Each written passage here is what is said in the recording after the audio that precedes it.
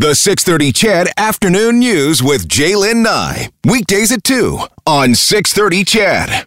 Okay, coming up to 3:40 on this Wednesday afternoon, we are going to head to the legislature this afternoon for the daily COVID-19 update, and we're starting things off this afternoon, it looks like, with Premier Kenney.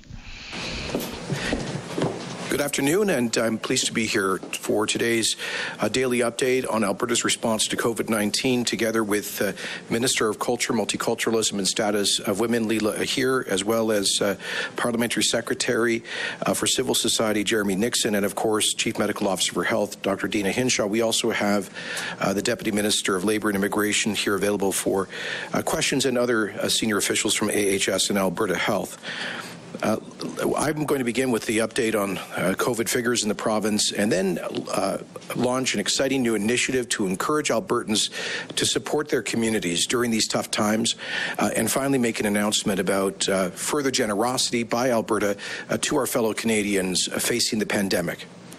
Starting with today's COVID-19 update, based on 4,151 test results over the last 24 hours, the number of confirmed infections has increased by 306 to a total of 3,401. There have also been 5 more deaths, bringing the total in Alberta to 66. And of course, we once again extend our condolences to the families of all of those whose lives have been lost over the past several weeks as a result of this pandemic. The number of recovered cases in our province has now reached 1,310, and the vast majority of those have recovered at home. Today, 70 Albertans are being treated in our hospitals for COVID illness, and amongst those, 18 are in intensive care units. The number of hospitalizations has risen recently, but is still well below the level projected in the AHS modeling, which we released 2 weeks ago. So overall, Albertans are still doing a very good job of containing and managing this pandemic. If we stay vigilant and disciplined about practicing rigorous personal hygiene, staying home as much as possible, and maintaining physical distancing, wearing a face covering in crowded spaces, and observing all of the other public health orders, we'll be able to look at cautiously restarting the economy as soon as possible on the advice of our public health officials. Tomorrow, I will be meeting with our relaunch working group, and I hope to have an update for the public next week on more details of Alberta's relaunch strategy. I know that people are getting increasingly impatient, but for us simply to imagine that if we were to reopen everything today and the numbers would stay where they are now has absolutely no basis in the science of epidemiology or the experience of this particular virus. As I said 2 weeks ago to Albertans, if we let the virus loose, we would lose the value of all of the sacrifices that we have made to date, and we would simply have to shut down even more of our economy more harshly and probably for a longer period of time, causing even more damage. So I know this is getting increasingly difficult for Albertans, but I do believe with the progress we've made that we can see light at the end of the tunnel here, and we are doing so much better than many other jurisdictions exactly because Albertans have risen to the challenge. Remember when I said that the AH models were not our fate, they were a challenge. We must continue to meet that challenge. As of today, 108,521 people have been tested for COVID-19, averaging 2,164 per day since the 4th of March. With testing now expanded to anyone with symptoms, as well as everyone in outbreak locations, like continuing care facilities where positive cases have been confirmed, inevitably the number of positive tests has increased pretty significantly. The more we test, the more we can track, isolate, and control the spread. We still lead all provinces in per capita testing, and we'll continue to ramp up those numbers even higher, as they'll be an essential part of our relaunch strategy. The story of the pandemic in Alberta has included the tragic loss of life as well as extreme social and economic disruption. But it's also been a story of outstanding leadership from Dr. Hinshaw and the team at Alberta Health as well as Alberta Health Services, a story of compassion and courage, a story of duty from our frontline healthcare workers, and the sacrifice from an army of unsung heroes who are sustaining our essential supplies and services throughout our economy. It's also a story of selfless acts of human kindness by community groups, civil society organizations, faith groups, businesses, and ordinary Albertans on their own, working to help their neighbors and strangers they've never met before.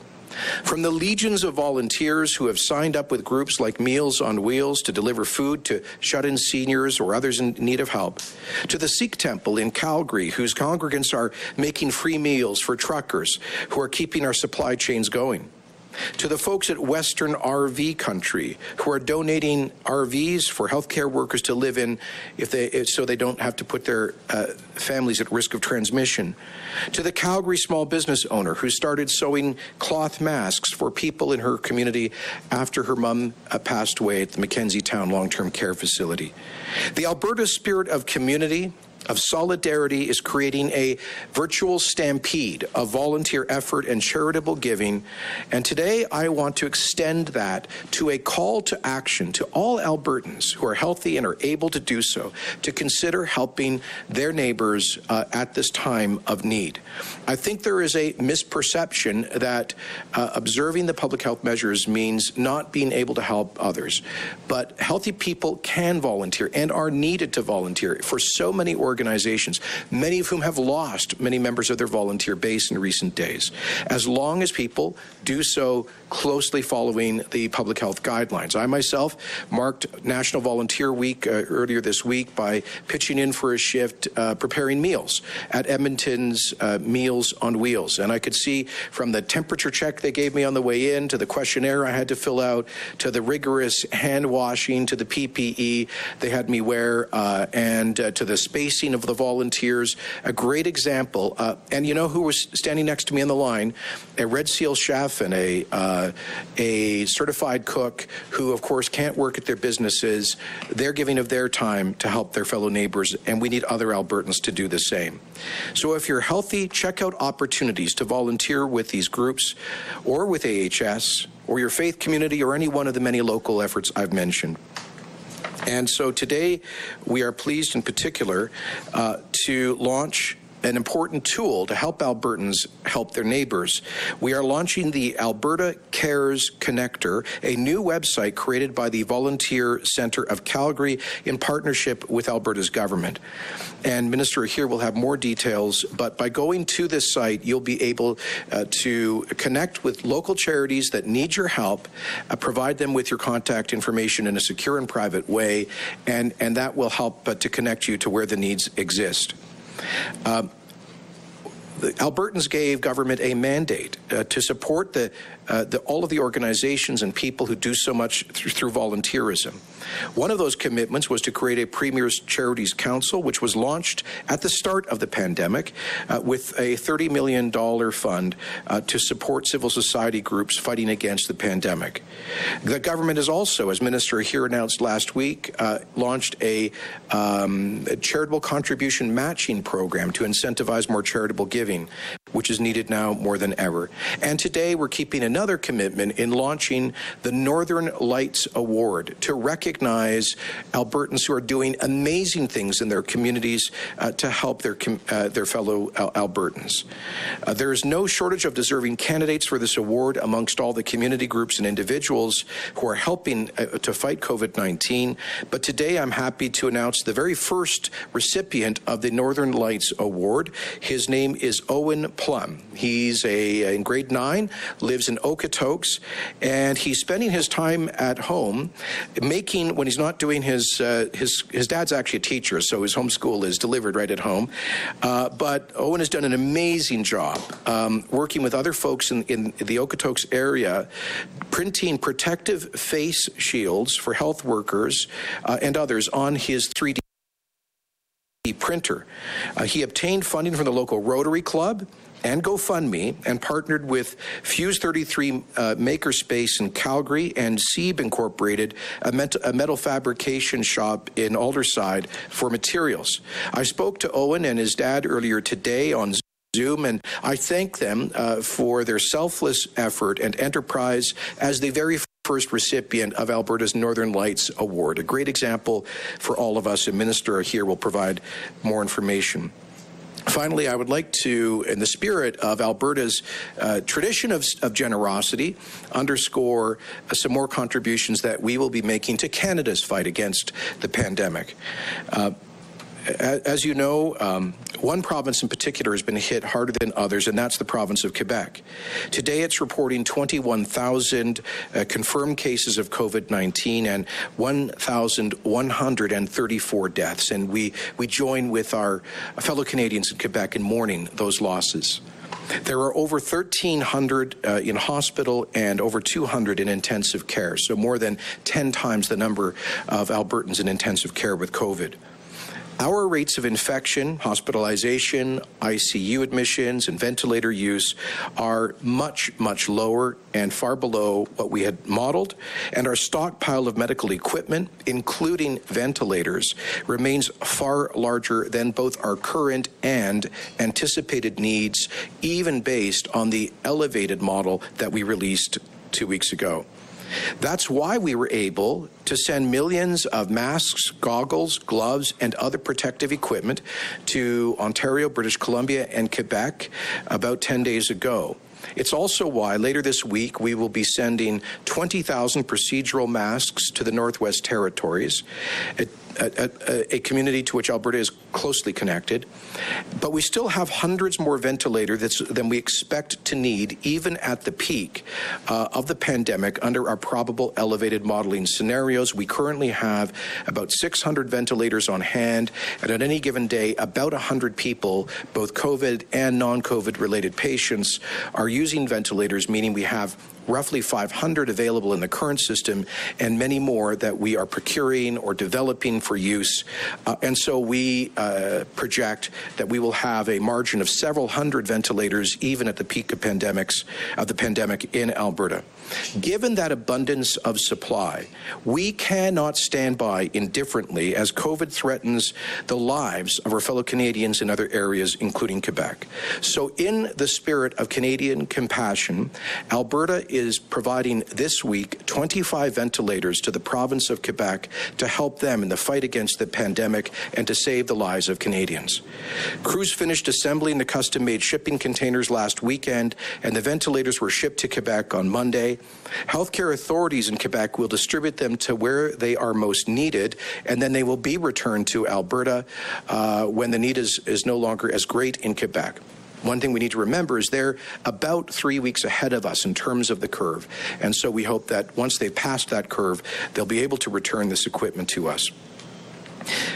So those ventilators are being sent to Quebec along with our hopes and prayers for our fellow Canadians to get through this with all of us together.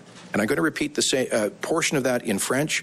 So bear with me, and then I will introduce Minister here, and then we'll hear from Dr. Hinshaw. L'Alberta se mobilise à aider nos concitoyens canadiens pendant la crise de la COVID-19. Aucune province n'a été plus gravement touchée par la pandémie. You've been listening to the start of the COVID-19 Alberta update for today. We've started with Premier Jason Kenney, who provided the numbers for the update.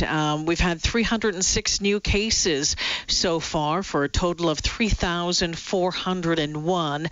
There were 5 new deaths recorded in the past 24 hours, bringing our numbers to 66. We've had 1,310 people recover.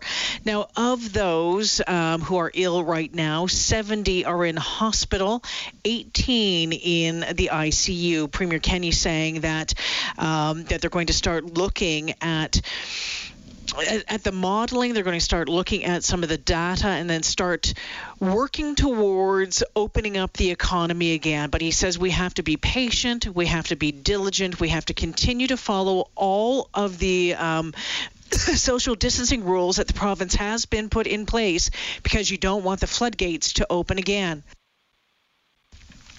As far as testing goes, we've had over 108,000 people tested in the province so far. That's equaling about 2,164 daily, and I know that the province has wanted to wrap that up. I think that they said that the capacity was about 7,000 a day.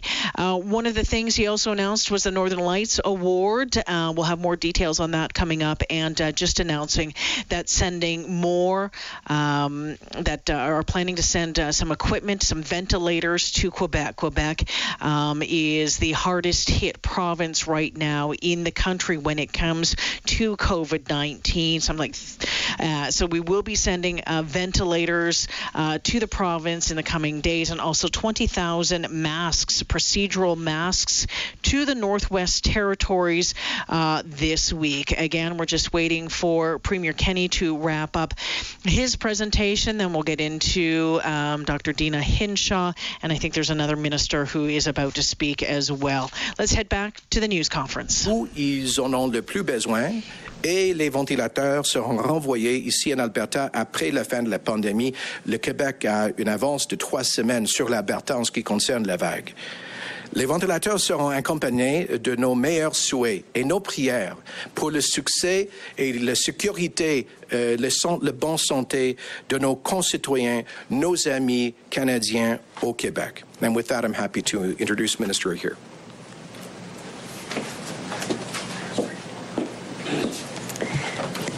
Good afternoon, and before I begin, I would just like to give my condolences to the families of those who have lost loved ones.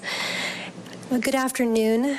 Thank you, Premier Kenney, for your inspiring words about the powerful effects of stepping up and lending a hand through volunteerism. I'd like to recognize the phenomenal work being done across our province by so many of Albertans of every age, like Owen Plum. Thank you so much, Owen. Alberta's nonprofit and voluntary sector is the foundation of what makes Alberta the best place to live. What really speaks to is our spirit of volunteerism is that our province has more than 26,400 nonprofit organizations. These organizations are integral in delivering the essential services we rely on every day, especially during this crisis. Each year, more than 1.6 million Albertans provide more than 262 million volunteer hours to the nonprofit and voluntary sector at a value of $5.6 billion. This is an incredible contribution, and we must do everything that we can to help support this sector. The Premier's new Charities Council is key to strengthening the nonprofits, and I would like to take a moment to recognize my very dear friend, Parliamentary Secretary for Community and Social Services, Jeremy Nixon, who sits on the council. And in fact, he was at Center Street Church just yesterday in Calgary as he worked alongside volunteers there building hampers for needy folks in those communities. And I would just like to take a moment and thank him for stepping up to participate in these efforts and highlighting the essential work that is taking place.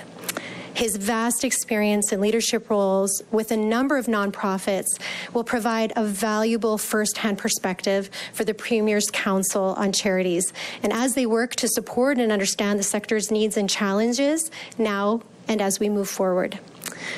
COVID-19 was first identified in our province early in March, and since that time, I've been absolutely honored to spend many hours speaking and learning from our nonprofit organizations, faith and cultural communities. And I would just like to take a moment to thank them from the bottom of my heart for sharing their wisdom and insight. We know that the pandemic is bringing even more challenges, and though many would see this as a struggle to fill gaps amid skyrocketing demands, our nonprofits and volunteers who participated are motivated, and they are mobilizing to help in our communities, and they continue to serve our most vulnerable. They are coping with the economic impacts of the pandemic, and that includes loss of revenues, closures, layoffs, and increased costs. Many are losing longtime volunteers, especially our incredible and large population of senior volunteers, as they need to self-isolate, stay home, keep healthy, flatten the curve, and save lives.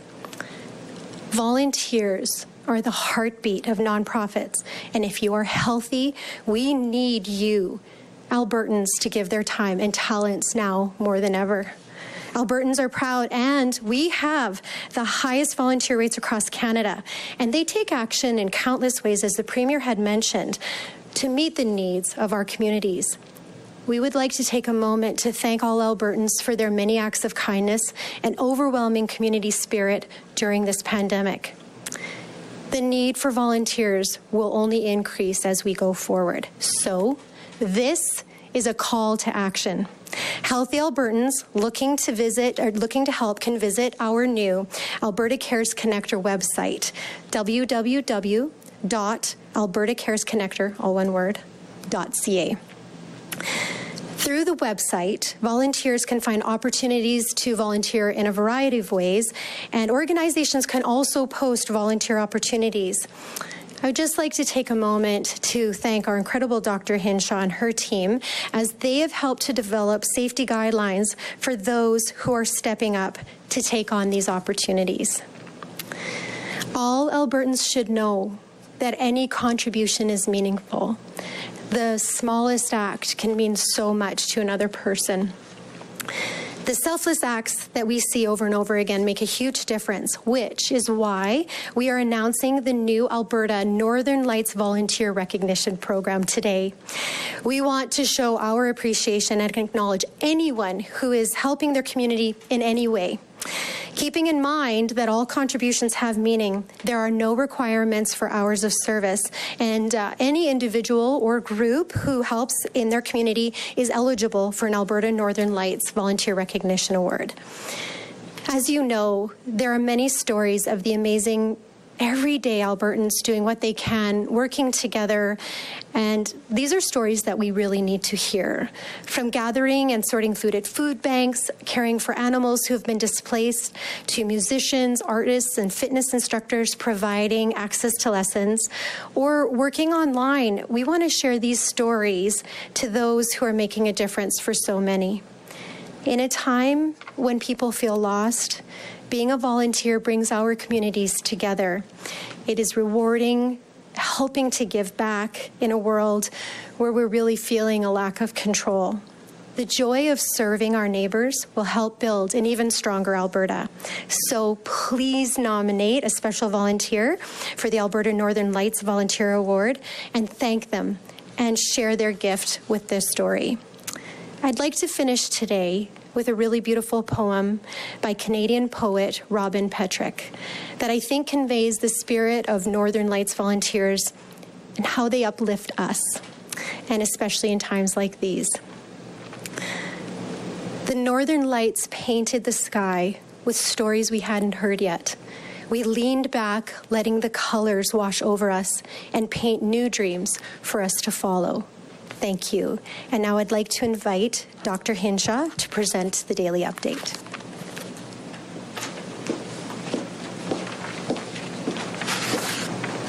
Thank you, Minister. Good afternoon, everyone. I want to begin by letting you know that we have identified our first COVID-19 case in Alberta on a First Nation. Alberta Health Services is working with Sucker Creek First Nation to follow up on a single case there. This individual was a contact of a case in High Prairie and is currently self-isolating. There is no outbreak on the First Nation, and we are disclosing this case at the request of that nation to make sure that people have accurate information. The First Nation was well prepared, like other First Nations, and they are responding effectively with help from AHS and Indigenous Services Canada. I also want to note that this community is dealing with a non-COVID related emergency in the form of a flood. It is important to make sure those efforts are not hampered by inaccurate perceptions. As serious as COVID is, communities across Alberta are dealing with other challenges as well. I'd like to commend Sucker Creek First Nation for showing exceptional resilience with support from a strong partnership of health services and all levels of government. And they have my best wishes as they deal with this issue of the flood. For the daily numbers, we have confirmed an additional 306 cases over the last 24 hours, bringing the total number of cases in Alberta to 3,401. Of these, 1,310 people have recovered. Unfortunately, I must also report 5 additional deaths today, bringing our total to 66. There are also 2 additional tests in Brooks in people with COVID tests pending. One of these individuals was a worker at the JBS plant site. While we do not know if these 2 deaths were COVID-related, I want it to be clear that investigations are underway to determine that. I want to offer my condolences to the family and friends of all who have lost loved ones. As I have said before, whether we lose loved ones from COVID or any other causes during this time, our grieving process and ability to gather is different under the current restrictions. My sympathies go out to all those mourning the loss of loved ones. Today's total case numbers include 32 confirmed cases directly linked to the Curl Lake outbreak. Of these, 25 individuals are located in Alberta, with 10 being isolated at the work camp and 15 off-site. In addition, 7 cases are now being managed outside Alberta, with 5 in BC, 1 in Saskatchewan, and 1 in Nova Scotia. You have heard me talking in previous days about the work to verify case numbers. So while this may seem like a rise, I want to assure people that what has happened is we were able to bring all the sources of information together to get the accurate count for today.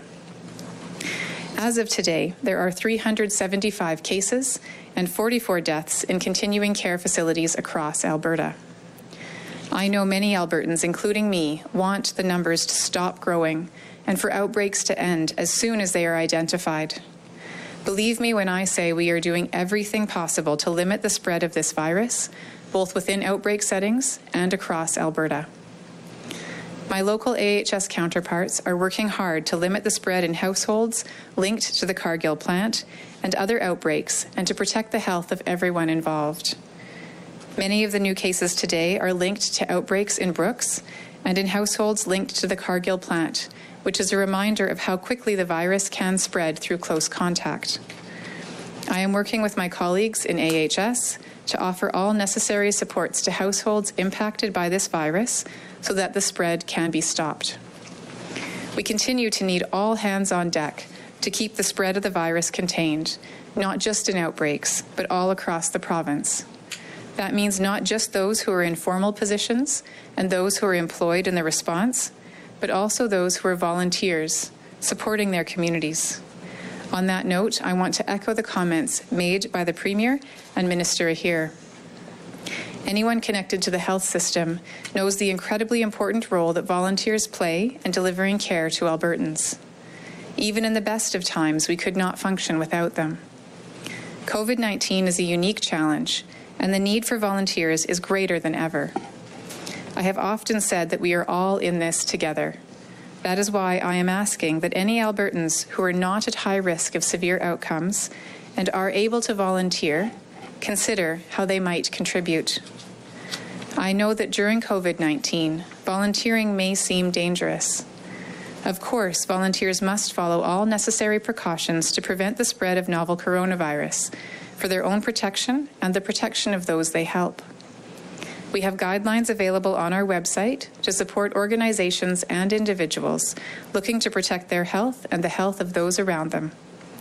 It is equally important that we recognize the volunteers and acts of generosity that are occurring all around us.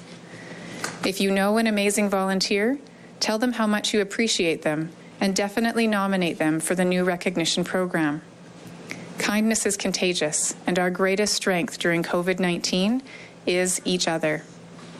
I would like to end by reiterating that testing for COVID-19 is available to anyone with symptoms in the province. Our testing rate continues to be one of the highest in the world, and we have the capacity to enable anyone with symptoms to get tested. I have heard some reluctance from some people to get tested, and I would say to anyone who is ill and not sure if they should be tested, that the more information we have about the spread of the virus in our communities, the better equipped we are to plan our return to more activities and businesses operating. Without this information, it's like driving in the dark. Help us shed light on what our current situation with the virus is by getting tested. If you are experiencing a fever, cough, sore throat, shortness of breath, or runny nose, please complete the online health assessment to arrange for that testing to happen. As always, thank you for doing your part to contain the spread. We are always stronger together. For the benefit of those on the phone line, we have available for questions Premier Jason Kenney, Dr. Deena Hinshaw, Chief Medical Officer of Health, Minister Leila Ahir, Minister of Culture, Multiculturalism and Status of Women, Jeremy Nixon, Parliamentary Secretary for Civil Society, Sean McLeod, Deputy Minister for Labour and Immigration, and Dr. Mark Joffrey, Vice President with AHS. Operator, can you please put through the first caller? Chris Bartow with the Calgary Herald. Go ahead, Chris. Hi, I actually have two questions. One is a clarification for Dr. Hinshaw. Dr. Hinshaw, can you just tell us the updated numbers that are connected to the Brooks JBS plant and separately to the Cargill plant? And then for the Premier, I have a question just about the outbreaks at Cargill and the Kearl Oil Sands plant. How is that influencing your thinking on how quickly you can reopen the economy or the expectations and the changes that might lead to? So for the first question, at the JBS plant, there are currently 96 confirmed cases and workers from that plant.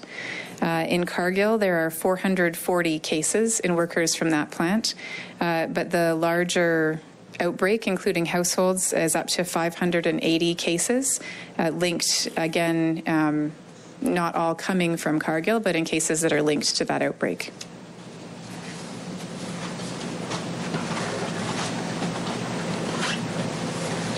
Thanks very much, Chris. Pardon me. First, let me just offer some context here. We have some 200 licensed meat processing facilities in Alberta, and we've seen significant outbreaks in 2 of those. So in 1%, 99% have fortunately not seen this problem of the coronavirus outbreak on their facilities. Similarly, we have hundreds of oil field production sites, including in situ sites across the province, and to the best of my knowledge, we've only seen an outbreak in 1 Kearl. So I'd like to see this as a reflection of our success in containing the spread, and we've acted quickly where there have been outbreaks. We will be developing and releasing in the days to come key metrics to guide our relaunch strategy. Obviously, we want to get Albertans back to work as soon as it is safe to do so, but not before that. And like other jurisdictions around the world, we will pursue a phased and prudent approach. We won't and can't just reopen everything all at once. But when we're talking about meat processing facilities, oil sands production facilities, these constitute essential economic infrastructure. The first in respect of food security, and the latter in terms of the largest producer of energy that we need, as well as a central part of our economy and jobs. So I think we've been right to take a measured and balanced approach to suspend many non-essential activities in the economy, continue to operate those essential industries, to do so with great rigor, respecting the public health rules that have been put in place. But I would say this. If we continue significantly to see numbers of hospitalizations, ICU admissions, and fatalities that are well below the AHS modeling, I hope that means we'll be able to begin the relaunch earlier than originally expected. But we're just going to have to monitor these things very closely. Obviously, we've seen a growth in confirmed infections in the past week because of those 3 sites in particular. That is obviously of concern. So to folks who want us just to reopen right now, my response to them would be these localized outbreaks are cause for us to be cautious. Operator, can you please put through the next caller? Next is David Staples with the Edmonton Journal. Go ahead, David. This is on a somewhat lighter topic. There's reports out of the United States today about the NHL perhaps staging playoffs in June and July. There would not be fans in the stands. It would be a TV-only event. And they're looking at, the reports have them looking at 4 different sites, one of them in Alberta, Edmonton. So I'm curious what both Dr. Hinshaw and Premier Kenney think of this, and what steps or hurdles would the NHL have to clear in order for this event to happen later in June or in July? Well, I can say that I did receive a call from NHL Commissioner Gary Bettman, who wanted to ask some questions about Alberta's status in combating COVID, and there was a very general conversation. We have not received a formal proposal of any kind. I underscored that if a proposal were forthcoming, we would obviously expect the league to prepare a very detailed plan to mitigate risk, and so I can't really comment further. I would just say that obviously as we get into the summer, we hope to be able to see somewhat more activity in as part of our relaunch. It's pretty clear to me that if something like that were to happen, we would not have large crowds gathering in arenas. But I gather the NHL is looking at finishing the season in arenas for television purposes, but without large crowds. Whether or not we could accommodate that, we do not yet know. We have not yet received a formal request, and obviously we would turn to the Chief Medical Officer for her advice.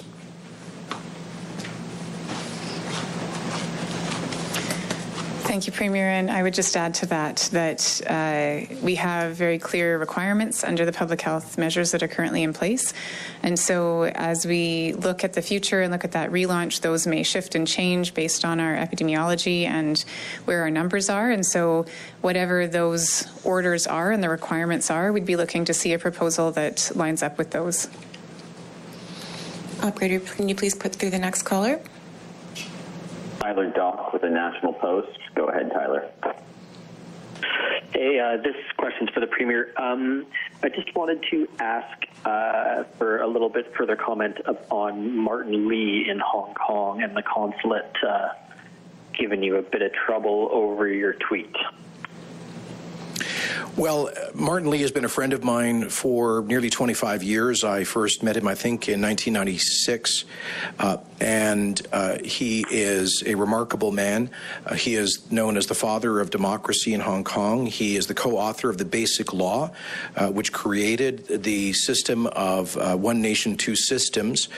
He was a leading member of the Legislative Council of Hong Kong for, I think, 15 years. He was the founder of what is now known as the Democratic Party. He's one of the most respected people in Hong Kong, and he has received multiple awards for as being a human rights champion from all around the world, and I'm proud to call him a friend. I acknowledge that, look, Alberta doesn't have a foreign policy, and I don't freelance in foreign policy, but I'll just say this. When a personal friend of mine is arrested as a political prisoner, I cannot in good conscience remain silent, and that's why I expressed my concern about Martin, about his detention, and called for his release. I'm glad to see he has been released on bail, but I make no apologies for speaking out in the interests of a great champion of human rights and democracy who was a political prisoner last week. Operator, can you please put through the next caller? Emma Gramey with the Globe and Mail. Go ahead, Emma. Yeah, g'day everybody. This question goes to the Premier. I wanted to ask you a couple of things about AIMCO. First of all, you know, it is set up to have independence. Obviously, I don't think anyone's arguing that. But should the losses have been disclosed to the public, particularly when it comes to heritage? Yeah? Sorry, Emma, should what have been disclosed? I didn't hear that. Should losses have been disclosed to the public, particularly around the Heritage Saving Trust Fund? And does this loss raise questions with the government regarding the amount of risk that AIMCO took on Should there be consequences? And finally, do you still want to rip Alberta out of the CPP and put all the pensions into AIMCO, given the $4 billion loss? Well, first of all, let me say, reinforce that AIMCO, is the Alberta Investment Management Corporation, is an independent Crown corporation. Their investment strategy is overseen by the Board of Directors. Of course, they do invest funds on behalf of Albertans, including through the Alberta Heritage Savings Trust Fund, and their mandate is to maximize returns. They have a very good track record in having done so. Obviously, like every major investment fund over the past several weeks, they've seen significant losses. I mean, we've seen at least at what things are so topsy-turvy, it's hard to follow from day to day, but at least at one point, the Dow was down by over 30%, the TSX by even more. So it is not surprising that we would see investment funds of all scales and all places incurring losses right now. In terms of reporting those to the public, AIMCO does have to report its performance on a regular basis. I believe there's a quarterly Alberta Heritage Savings Trust Fund report, by the way, and obviously there are regular reports to the boards that oversee investments of the various pension funds whose investments are managed by AIMCO. So there is a regular reporting requirement to ensure for accountability. There is, as you know, a standing committee of the legislature that oversees Alberta Heritage Savings Trust Fund investments, and I believe that senior executives from AIMCO appear before that committee to answer questions. So finally, with respect to the future of pensions, we're waiting to receive the report from the Fair Deal panel. That is not about investment strategy, it's about demography. Alberta has the youngest population in Canada, and therefore our participation in the CPP represents a net transfer of wealth from Alberta to the rest of the country, and so I think it's quite reasonable for Albertans to ask whether we would be better off and be able to operate a public pension plan at lower premiums that would help us to create more jobs while keeping those returns here in Alberta. That's a question we're going to come back to once we get through the crisis and once we've had a chance to receive and digest the Fair Deal panel report.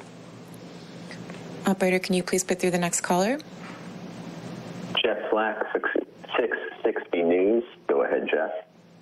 Hi, this is for Dr. Deena Hinshaw. I'm just asking for clarification and then a question.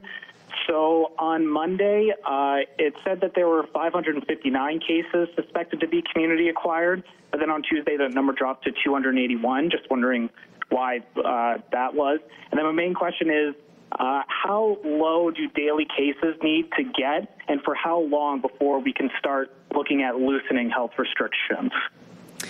So with respect to the suspected community transmission, what happens is we get cases that are reported to us, and if on the initial case report it doesn't say that they were connected to a known case, they fall into that bucket of suspected community transmission.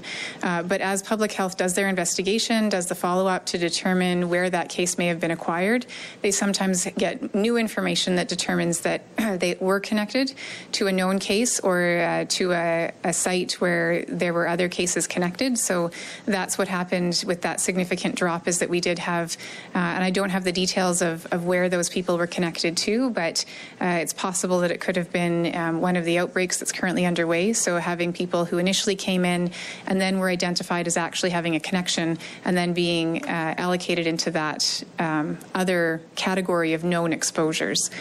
With respect to how low the case count needs to get, really I think there are two things that are important. One is that we're seeing stable or declining rates, particularly of hospitalization, which is going to be our most stable indicator over time.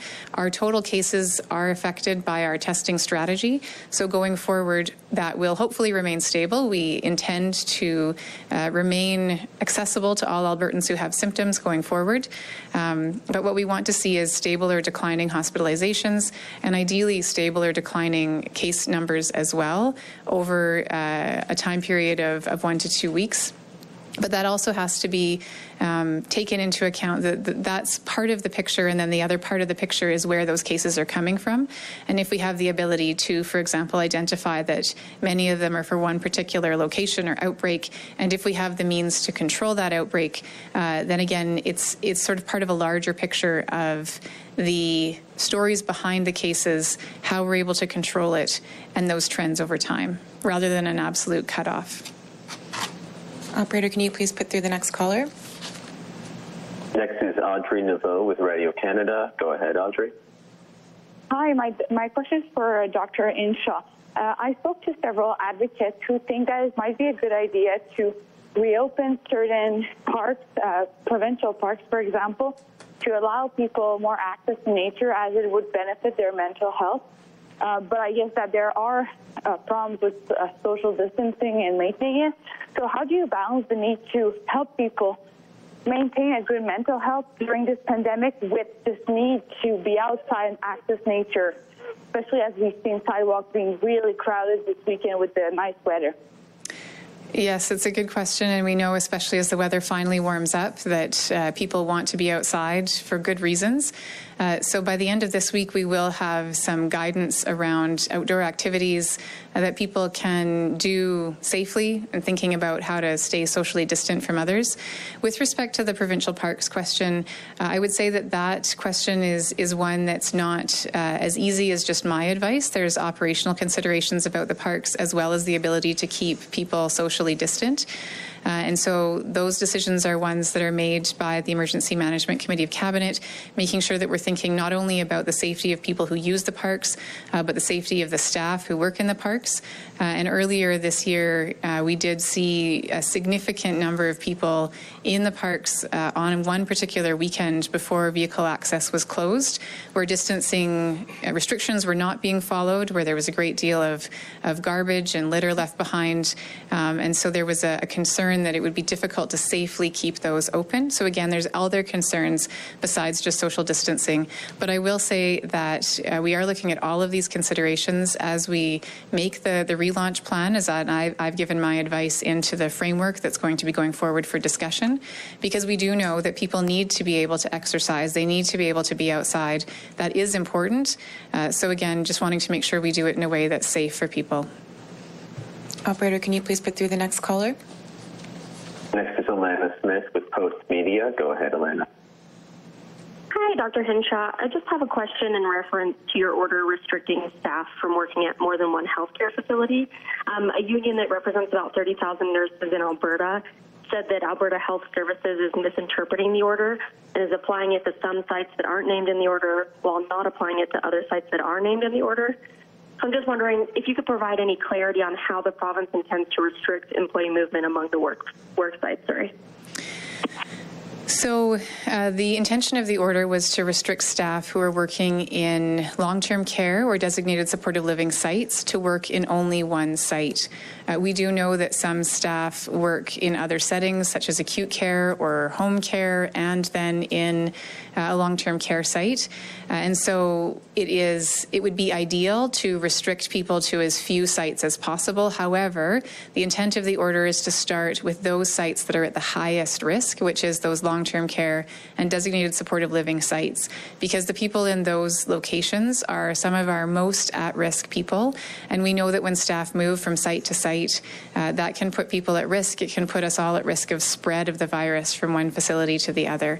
And so we are moving to implement that order, working in collaboration with operators, including Alberta Health Services.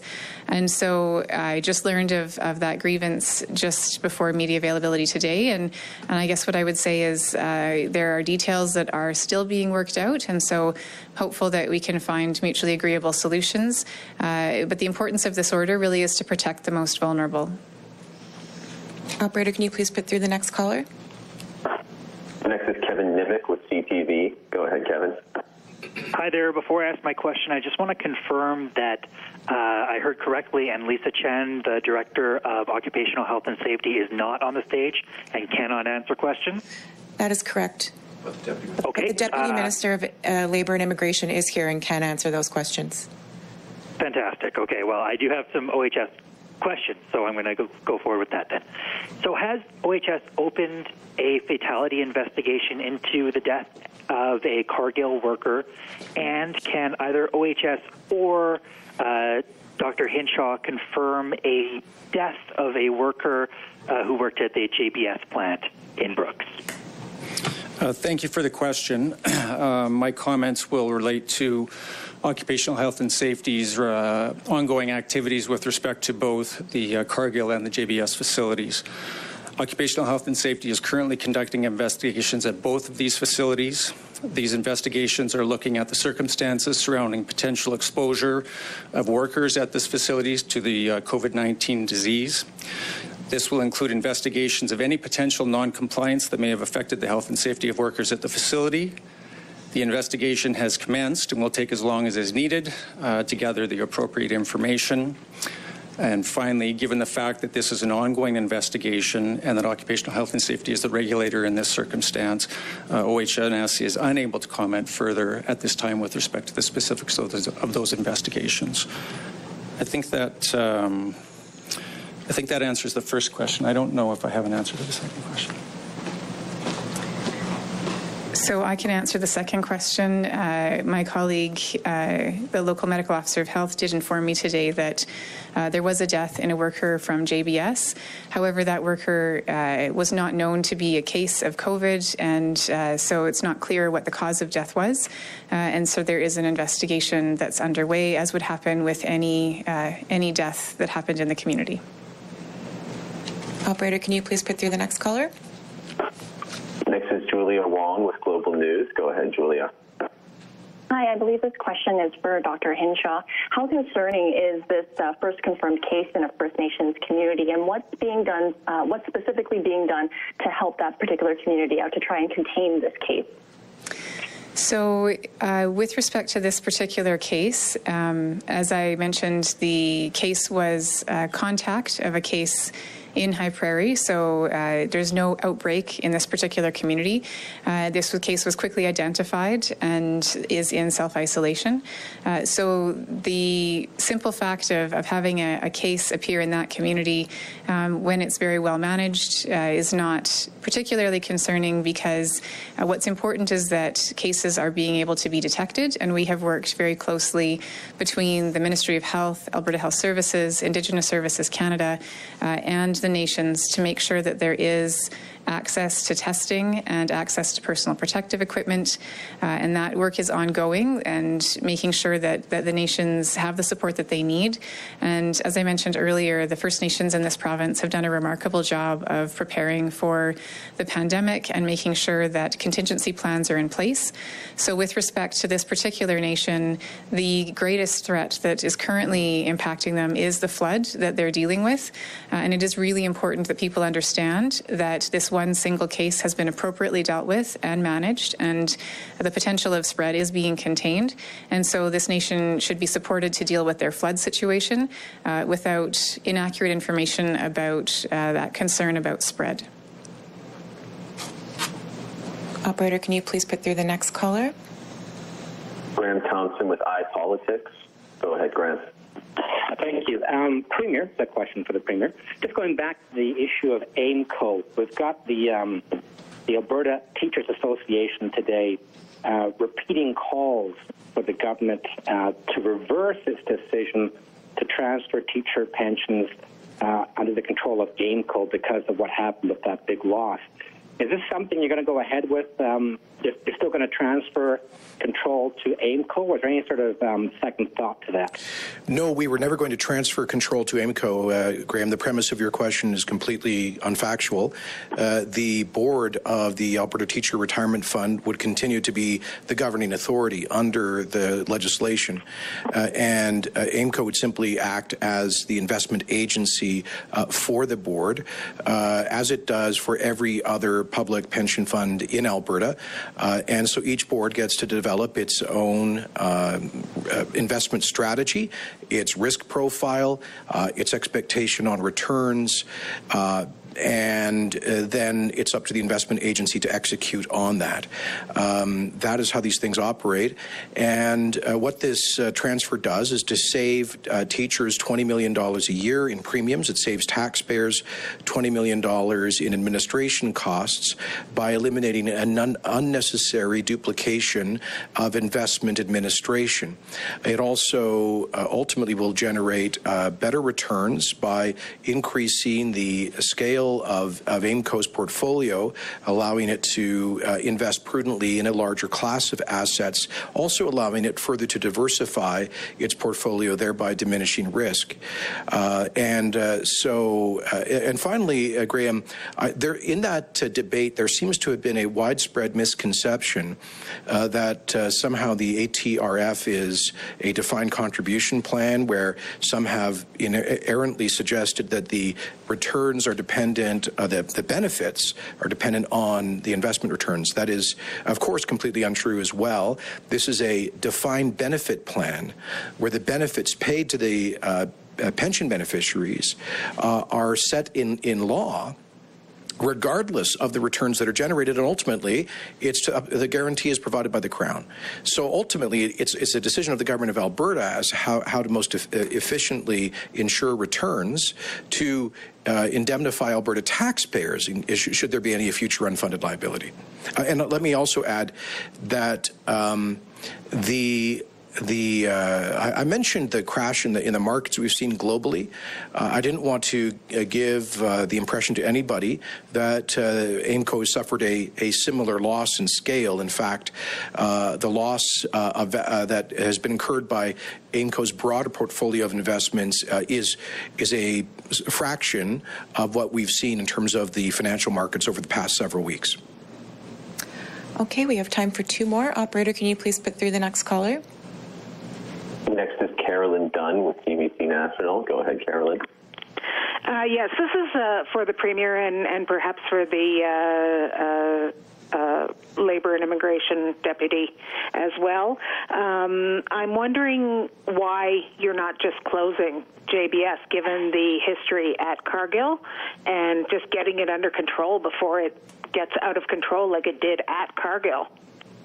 Well, I'm going to actually defer to Dr. Hinshaw because she has explained the complexity of the outbreaks that we're talking about, where we have the spread associated with people who are not necessarily working at those sites.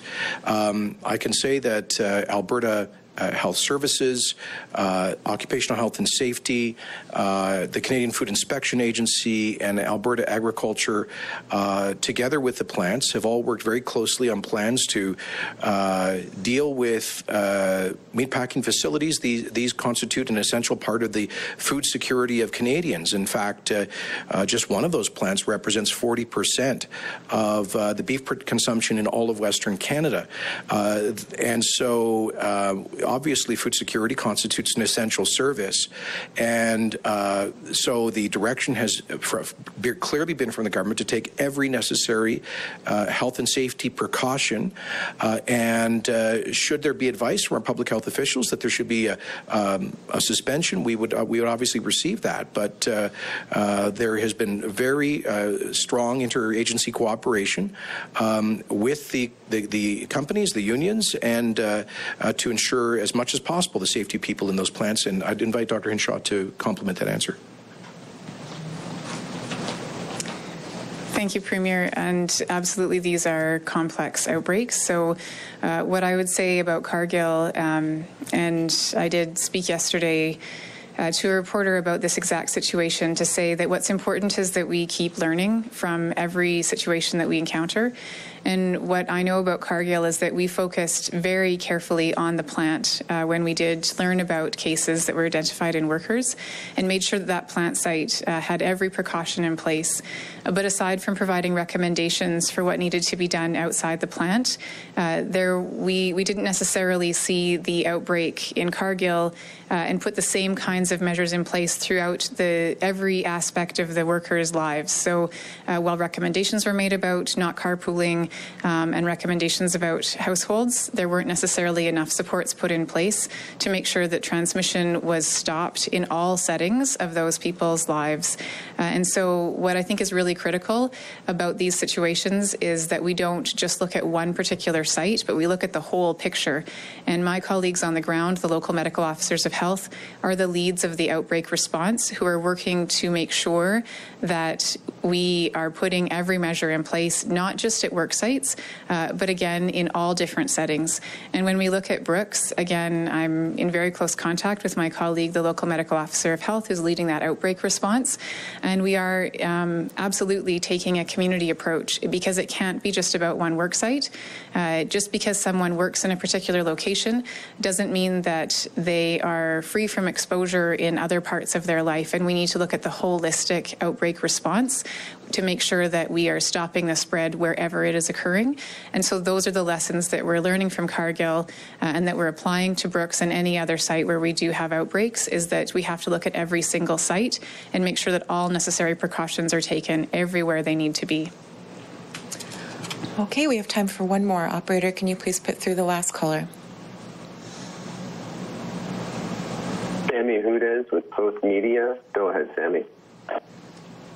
Hi there, for Dr. Hinshaw or Dr. Joffe. Last week, you announced that the province would be expanding testing at long-term care homes to asymptomatic residents and staff at facilities where outbreaks have occurred. I'm just wondering what the timeline is for rolling out these additional tests, if it's already underway, and if the process will also depend on each facility's needs at this time. So just where is that at this moment? Sure. So some of that testing has started already. And when we did open up that eligibility based on the fact that we had sufficient testing capacity to be able to accommodate some of those additional swabs, what I did is communicated to my colleagues. Again, the local medical officers of health are the ones on the ground who know these outbreaks, who know the facilities.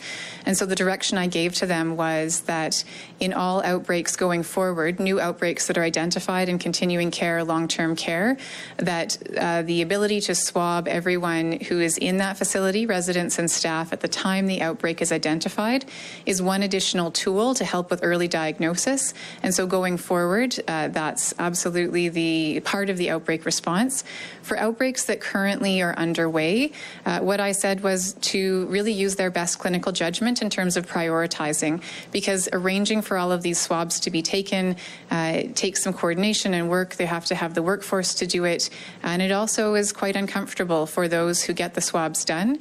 And so if there's an outbreak where there's been no new cases for 3 weeks and it looks like we might have things well under control, that particular site may not benefit from additional testing, and it may actually be more of a burden for people in that facility than it may benefit them. So with respect to the ability to test in existing outbreaks, that's absolutely there based on the clinical judgment of my colleagues at the front line.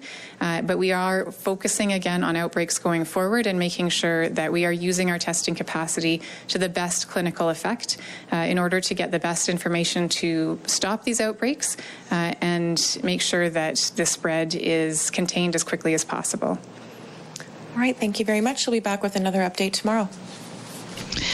All right, it's 4:42. Seemed to be a long one this afternoon, as we had Premier Jason Kenney speaking first, and then Minister Leela Aheer, the Minister of Culture, Multiculturalism, and the Status of Women, and then Dr. Deena Hinshaw all take the podium today. We talked about the latest numbers. Also talked about volunteers for quite a long time, about 25 minutes. The province unveiling a couple of new programs there as well. Dr. Hinshaw being asked a wide range of topics or a wide range of questions on numerous different issues when it comes to the COVID-19 situation in the province, from Curl Lake to Cargill and the JBS plants down in southern Alberta, and then into the fact that we've had one case at the Sucker Creek First Nation.